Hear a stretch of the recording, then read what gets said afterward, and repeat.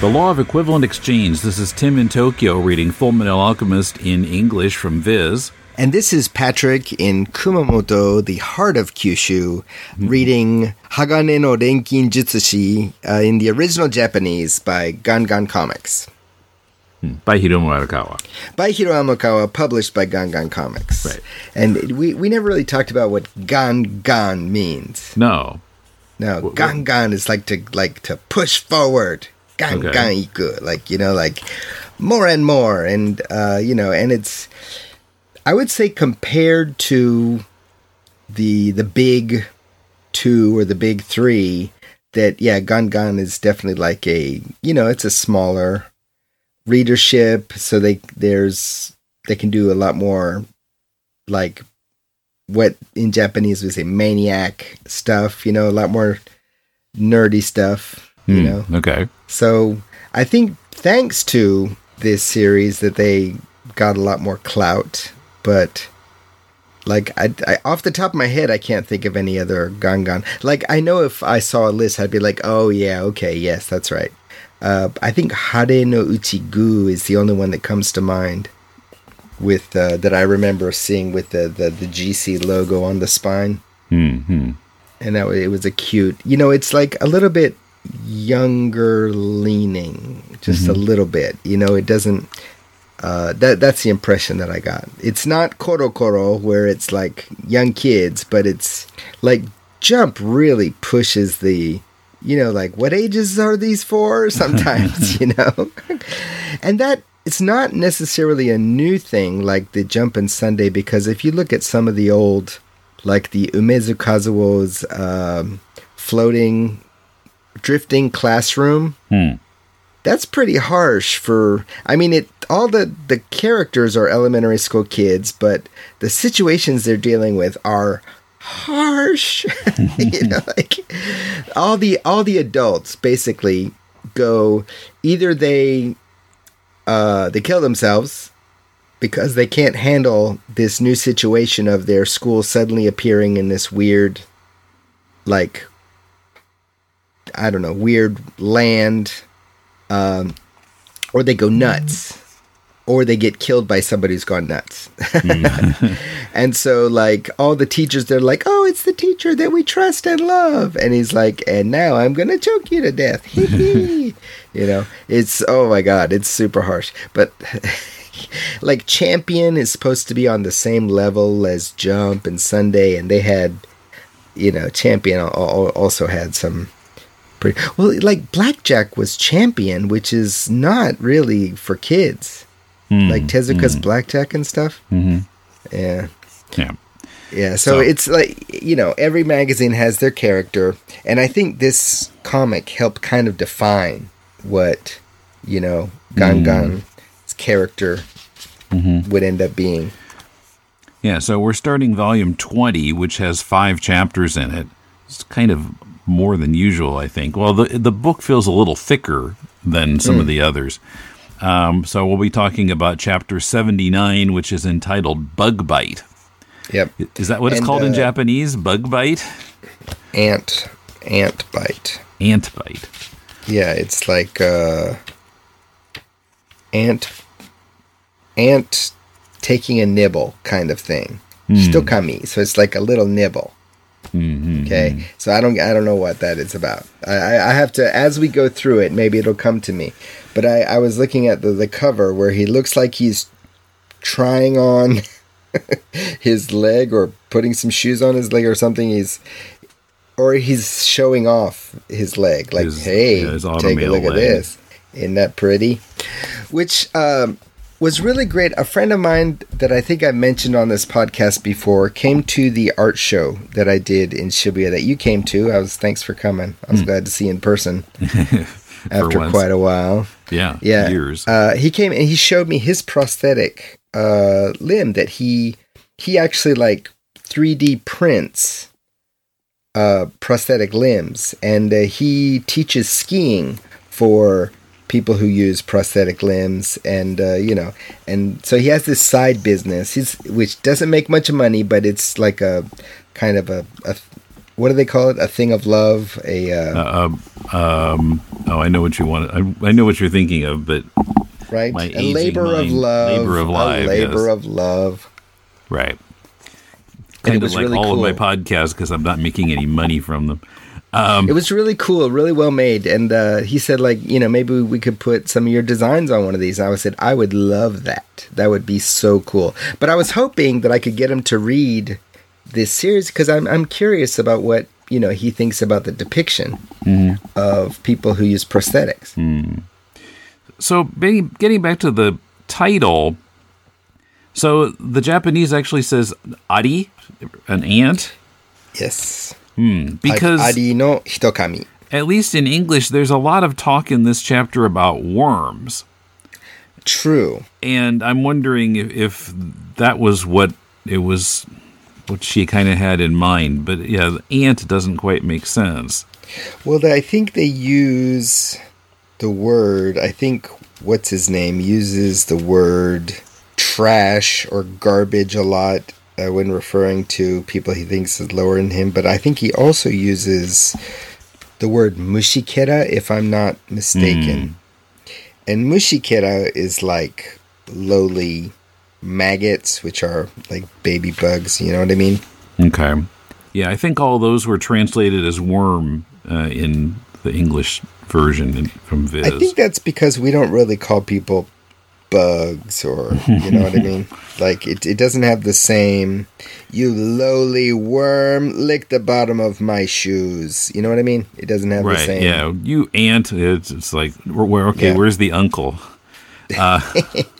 Oh, you know that story, right? About the foreign guy who asked, how do you say ant in Japanese? Because he had ants in his apartment that he wanted to get rid of. I can see it coming. You could see it, right? And the lady was like, you say obasan, which means AU, like aunt, right? Yeah, AUNT. And so he goes to the pharmacist and he says, I need to kill some ants. I need to kill some obasan.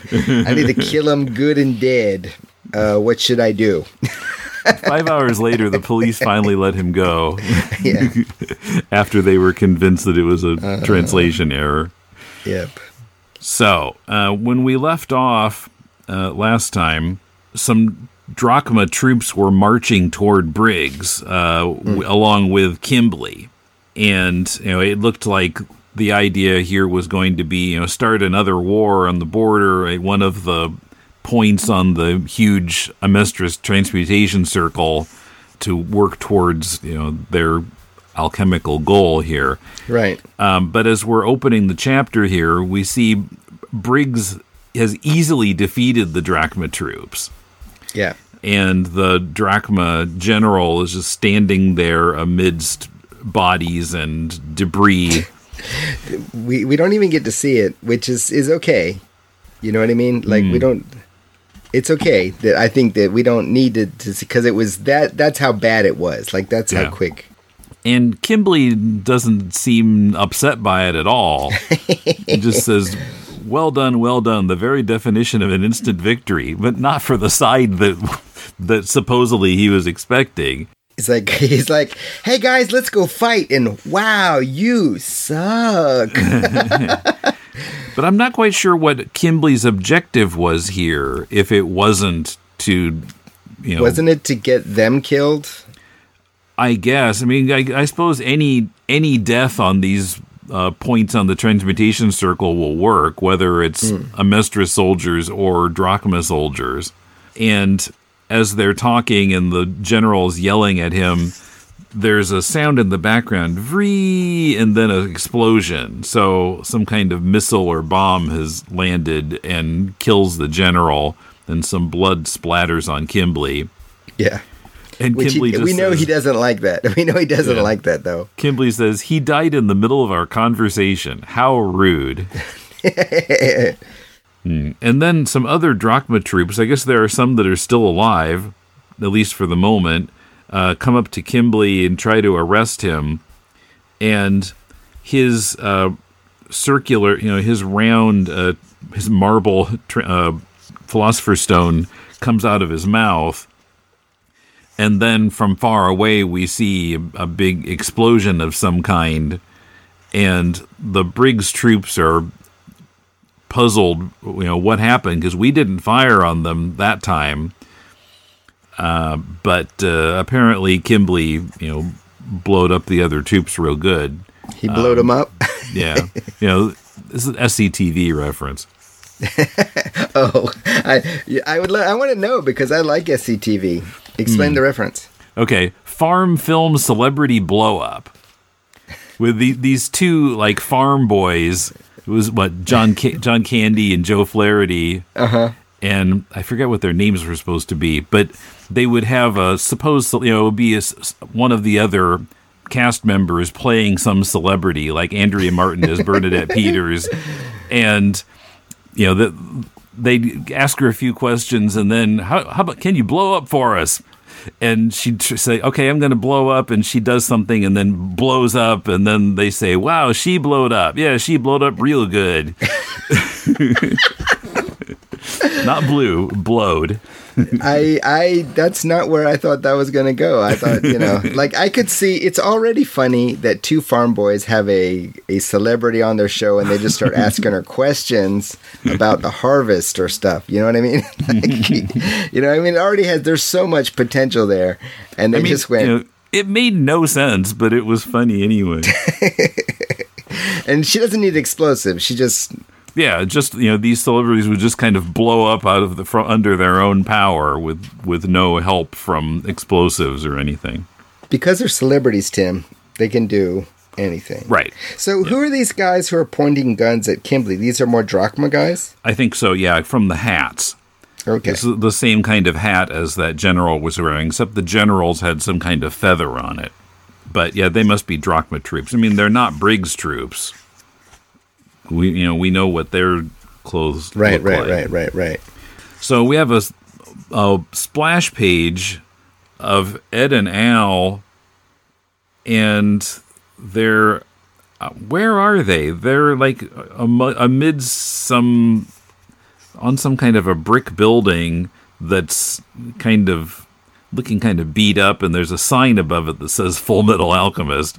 Well, if it has a sign on it that says Full Metal Alchemist, this is obviously not a real place, or it's a real place where they just kind of,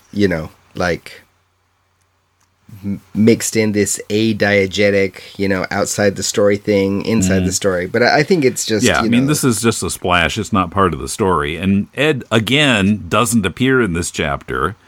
That's right. And since there's no dogs in it, then we know it doesn't... Oh, wait a minute.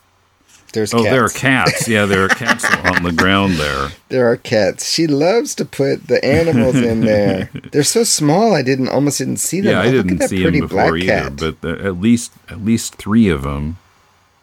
Oh my god, I'm gonna need to look, because it looks like there's something on the ground. And unfortunately, just the way, because it's so small, it looks like it's a dead animal, and I don't think she would do that.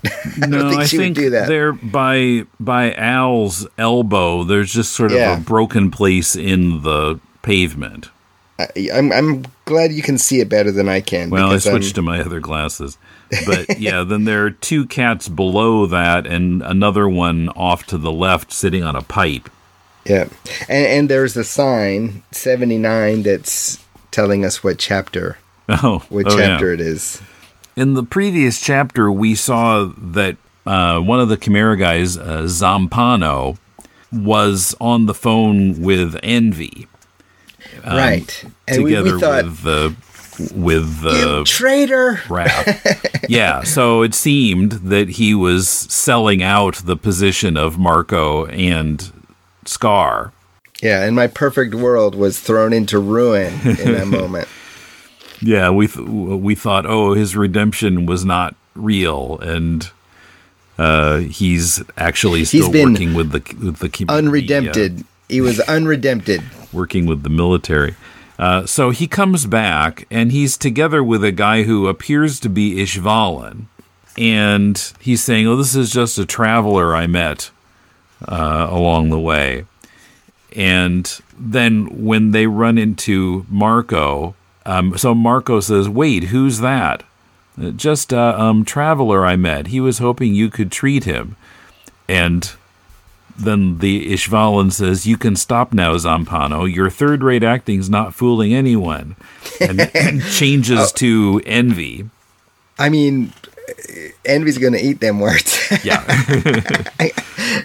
And so this is one of the first of many times when he calls people a worm in the English edition. "You spineless worm.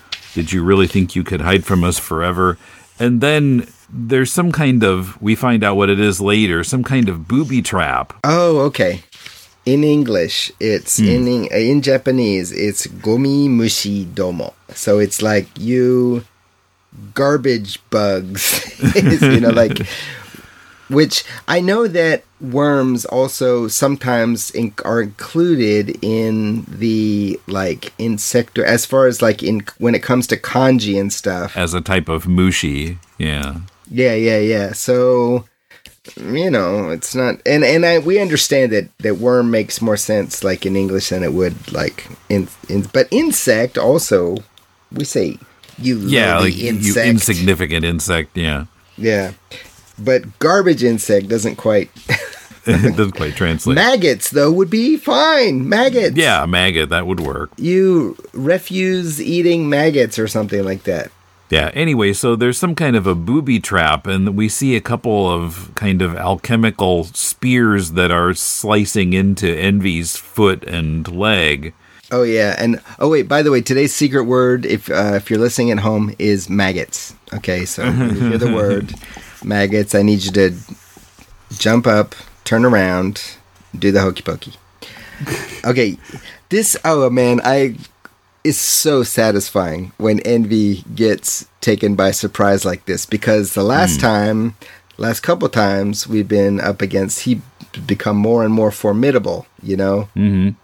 And so he says to Zampano, "Zampano, you bastard, what the hell is this?" And Zampano has run over to where Marcoh and the other Chimera guy are, and he says, "Heh, third-rate acting, huh? Fooled you well enough." And Marcoh says, "It was our plan from the very beginning to lure you here." So Zampano had not turned bad after all.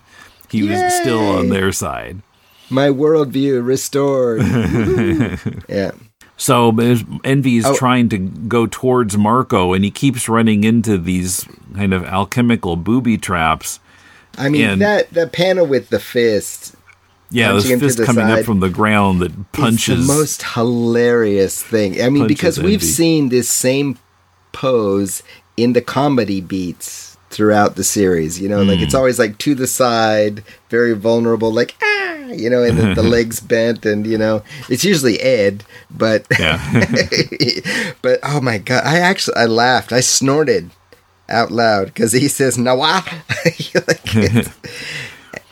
And so Marcoh says that there's a new alchemical technique called the landmine technique. After all, alchemy is constantly evolving. And Envy says there's no way that alchemy like this could exist, but then he keeps stepping on the booby traps when kind of explosions or sharp objects coming up or hands. A big giant concho. Concho? Concho. Okay, well, it's two hands together, kind of folded together with the index fingers pointing out. This is what, in Japan, if you ever teach elementary school kids, they will try to sneak up behind you and do this move up into your butt. Okay. And that is called the concho move. Or alternatively, as I grew up, this is the church and this is the steeple, open the doors and see all the people. Yeah, but not in the butt. No. Okay, so this definitely involves the butt. So that's, so. Okay. I mean, it doesn't translate for the non-Japanese audience. Well, it does if you've read enough Japanese comics where you've come across the phenomenon of the concho, Anyway, look it up. It's not disgusting. It's just little kids trying to poke their teachers in the butt with their fingers. Not appropriate at all, but somehow it happens. So Envy says alchemy like this can't exist. And it turns out that he's right. Actually, Mei Chang is doing sort of long-distance transmutation from in this little rundown shack off to the side where she's sitting with Al and Xiao Mei. And they finally get Envy so agitated that he becomes what's supposed to be his true self, what we saw in what do we call it, the realm of blood before, with Ed and Lee, and thinks that he can defeat them that way. And the overweight lizardy guy tries to carry Marcoh to safety. Scar also gets some licks in on Envy. Are you addicted to classic TV shows? Did you spend the 80s sitting in front of the boob tube? Then join us for TV Tangents, where we examine television of the 20th century with barely any contemporary context. Visit Shout Engine, Apple Podcasts, Google Play, or wherever you get your podcasts, and look for TV Tangents. So, yeah, we got a fight scene here for a number of pages, and finally Envy sticks out his tongue, and you can see that his tongue is made of souls. You can see the faces in there, and grabs Marcoh and starts crushing him with his tongue. I'm not sure how Envy can talk when his tongue is sticking out wrapped around somebody, but it's a very specialized kung fu technique. It should be like, I got you. Oh, come in closer.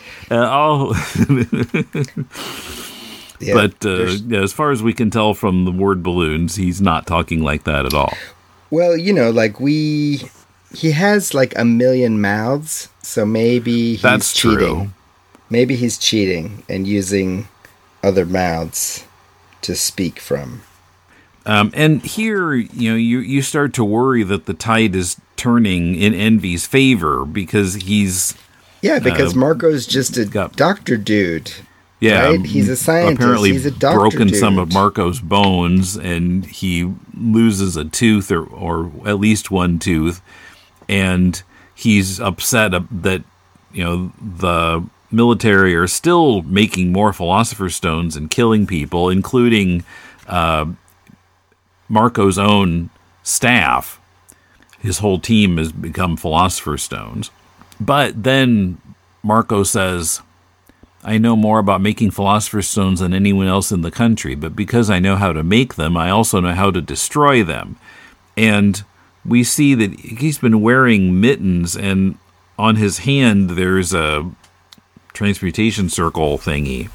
Right. And so he launches some kind of alchemy attack on Envy, which is a huge surprise for me anyway. Yeah. I did not expect Marcoh to be... I mean, we know that he had to use alchemy in his studies, but we don't really think of him as... We think of him as a doctor. You know what I mean? Like, I'd kind of... shunted that information to the back of my mind that he is obviously... Yeah, and he's old and he's in bad condition already, and so, yeah, he always has felt like he's in kind of a position of weakness, but not here. And I love the panel of, how do I describe it, where Envy's hair is all sticking straight up and his eyes are just white and there's lightning coming out of him and he seems to be screaming. Yeah. It's an impressive panel. Yeah. Oh, and just so cathartic, It just feels so good to see Envy get it like this, I mean, maybe it says a little too much about my own dark side, but it's like, I love a good revenge flick. I suffer through the first half of a revenge flick where the person who's going to get revenge has to go through some really heinous stuff. And that stuff's always hard for me to watch. But always in the last, in the end, when that person gets their sweet, delicious, and often very painful revenge, I'm all there for it. Yeah, maybe I had a dark childhood. So eventually Marco's attack causes Envy to come apart, basically. All the souls are coming apart, escaping, and but also screaming in pain, which is all kind of disturbing. But then we see him in kind of the form that we're used to, although he doesn't have any legs. I guess this is Star Wars Episode 3. Envy looks so pitiful, like even before his final form, like even in his just gasping, he doesn't unbelieving, look as strong as before, form. And his eyes are so huge, like he's some kind of lizard or fish or something. Yeah, he's bugged out. His eyes are bugged out, and he's kind of spread all over the place. He's crawled away from his own skeleton. That's what it looks like. Right. Well, and after he crumbles and his body just disintegrates and there's just a skeleton left apparently, and then this little creature that looks kind of like a goldfish with a long tail. But his use of the word worm for all these pages then bounces back on him because one of the Chimera guys says, "Ha, now you're the worm." Yeah, and he's like, "Don't look at me. Don't look at me." Yeah.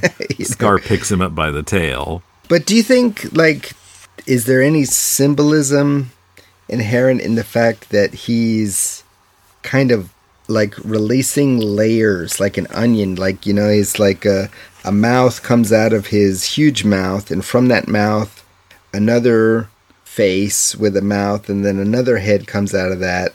And, it just... we're getting to the core of Envy's identity, right? It's kind of peeling away all the masks because he's constantly shifting. And so then this is what it takes, right? It takes this much damage, this much trauma to peel away all those things that he's built for protection. Right. And so this chapter seems kind of short. Then we have a page where Scar goes over to Marcoh and says, "Are you all right?" And then says, "We've won, Marcoh."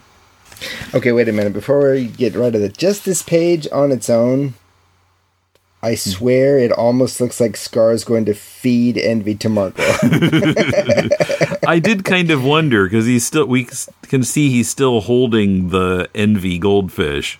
Because he's thinking right there, he's like, I wonder if he's hungry or something. No, but he doesn't do that. But I mean, just for a second, the way he's holding it is like, I could just shove this right down Marco's throat. Yeah, is it like 1920s university students swallowing goldfish?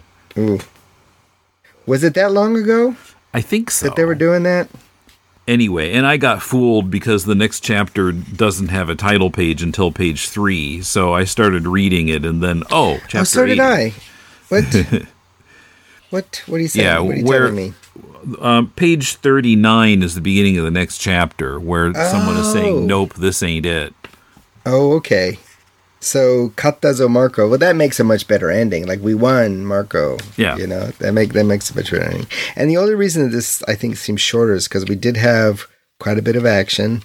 But, well, it's shorter. It's only 32 shorter. pages. It's shorter. It's only 32. Yeah. That's part of the reason there are 5 chapters in this volume, I suppose. Yeah. I have not identified a sound effect yet. Oh, I sure did. I'm going for the concho one. What was it in Japanese? It's too funny. It's Zun. Zun. Zun. Z-U-N. Zun. Okay. What was it in English? It was Thok. What? Yeah, it doesn't quite seem right. But it's clear what you said is apparent that they didn't get the idiom of the concho when they translated that, because that is pure comedy, that panel, if you get it. Yeah. It's hilarious because there's no reason for it to be a pointing finger except for that. You know what I mean?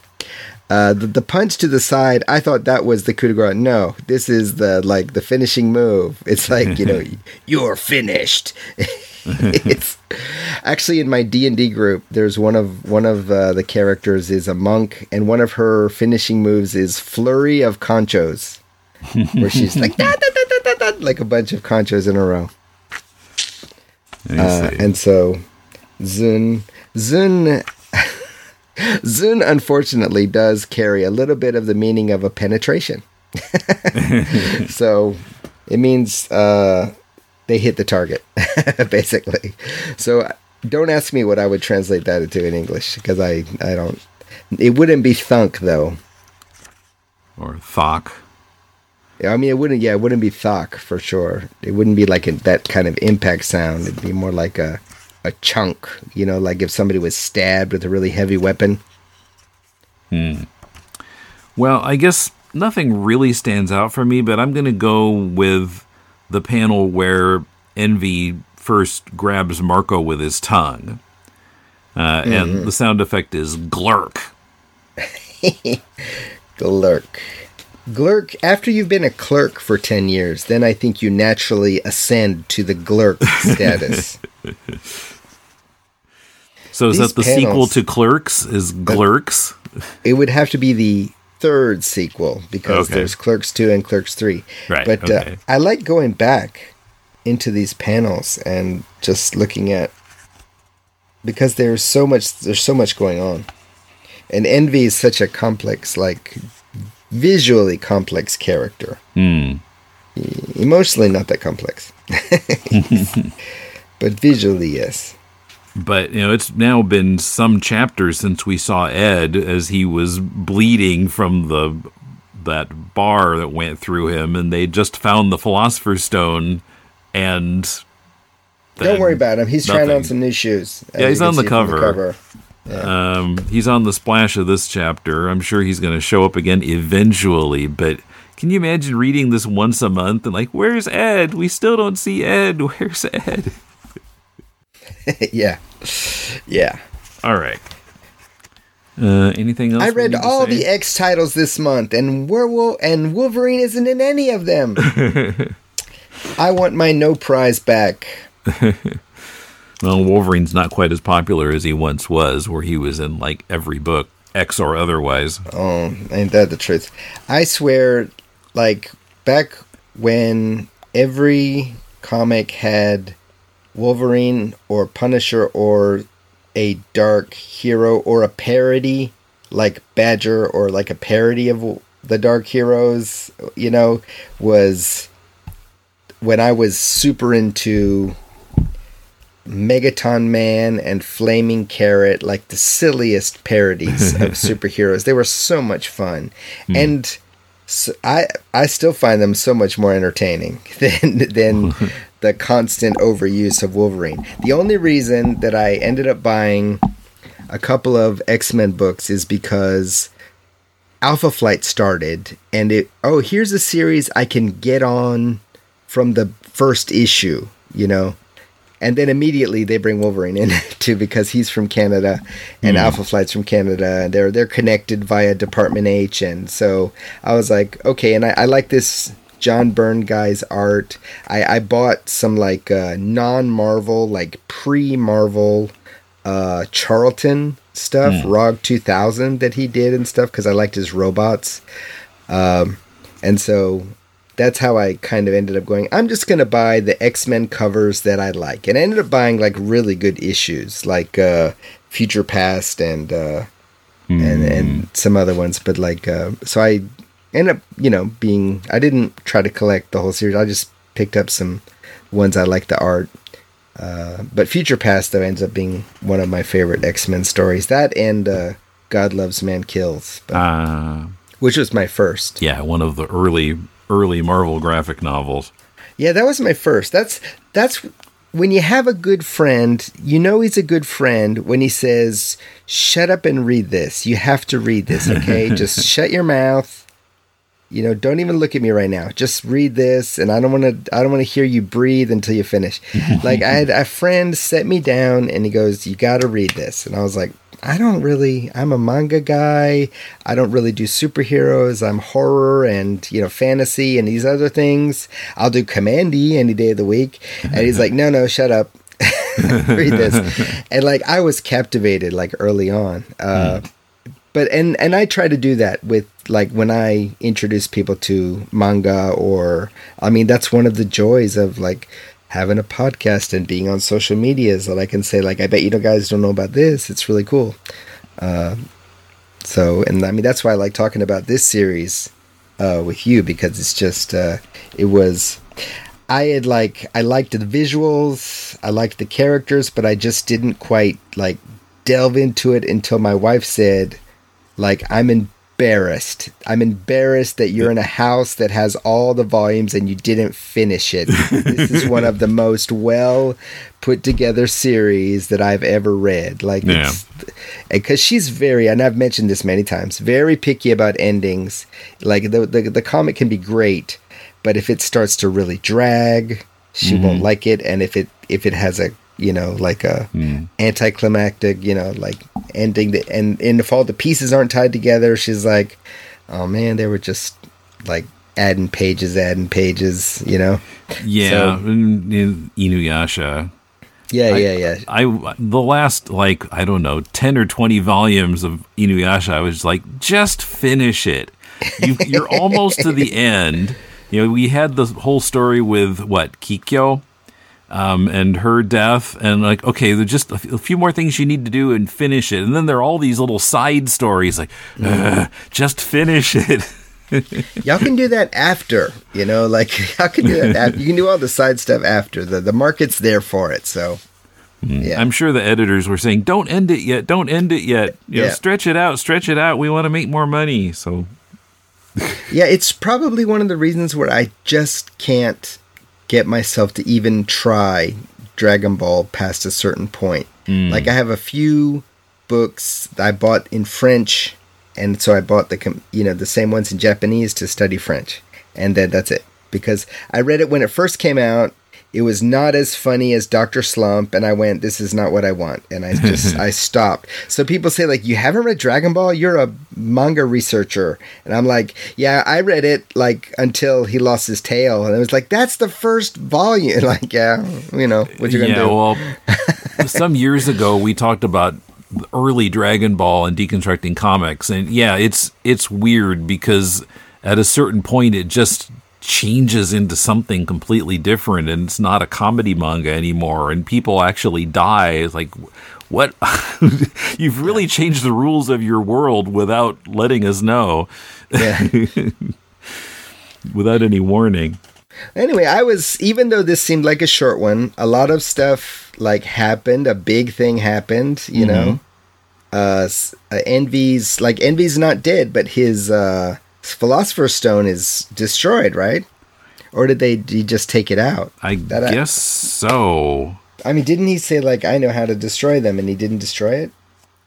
Well, he knew how to destroy a Philosopher's Stone. So, well, I mean, I guess that since all the souls escaped, that now the Philosopher's Stone is no longer there. Right. Well, in fact, actually, I'm noticing in this panel, I'm not sure what the page number is because the numbers are run off. But if you see right here, there seems to be a Philosopher's Stone in the spirit's mouth. Yeah. This must be... Yeah, that is a Philosopher's Stone. Where are the page numbers? 36, 35... Page 35 it would be, at least in the Viz. First panel.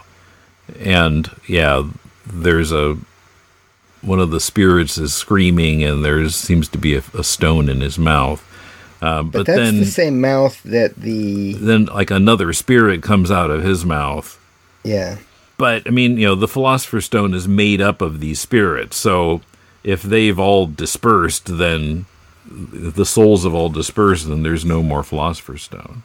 Yeah, and, I mean, the fact that they didn't make any kind of show of picking up a stone, and they just picked up this little wormy, lizardy thing. Yeah. Okay. We'll be back in a couple of weeks with Chapter 80, and don't forget the Law of Equivalent Exchange, which says... You get what you pay for, and don't mess around with Dr. Marcoh. No. Okay, see you next time. See you next time.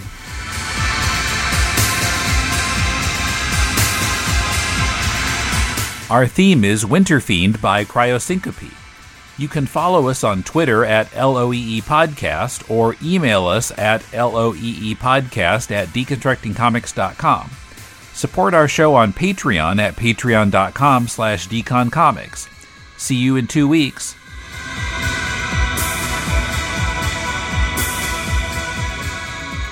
The Law of Equivalent Exchange is a production of deconstructingcomics.com.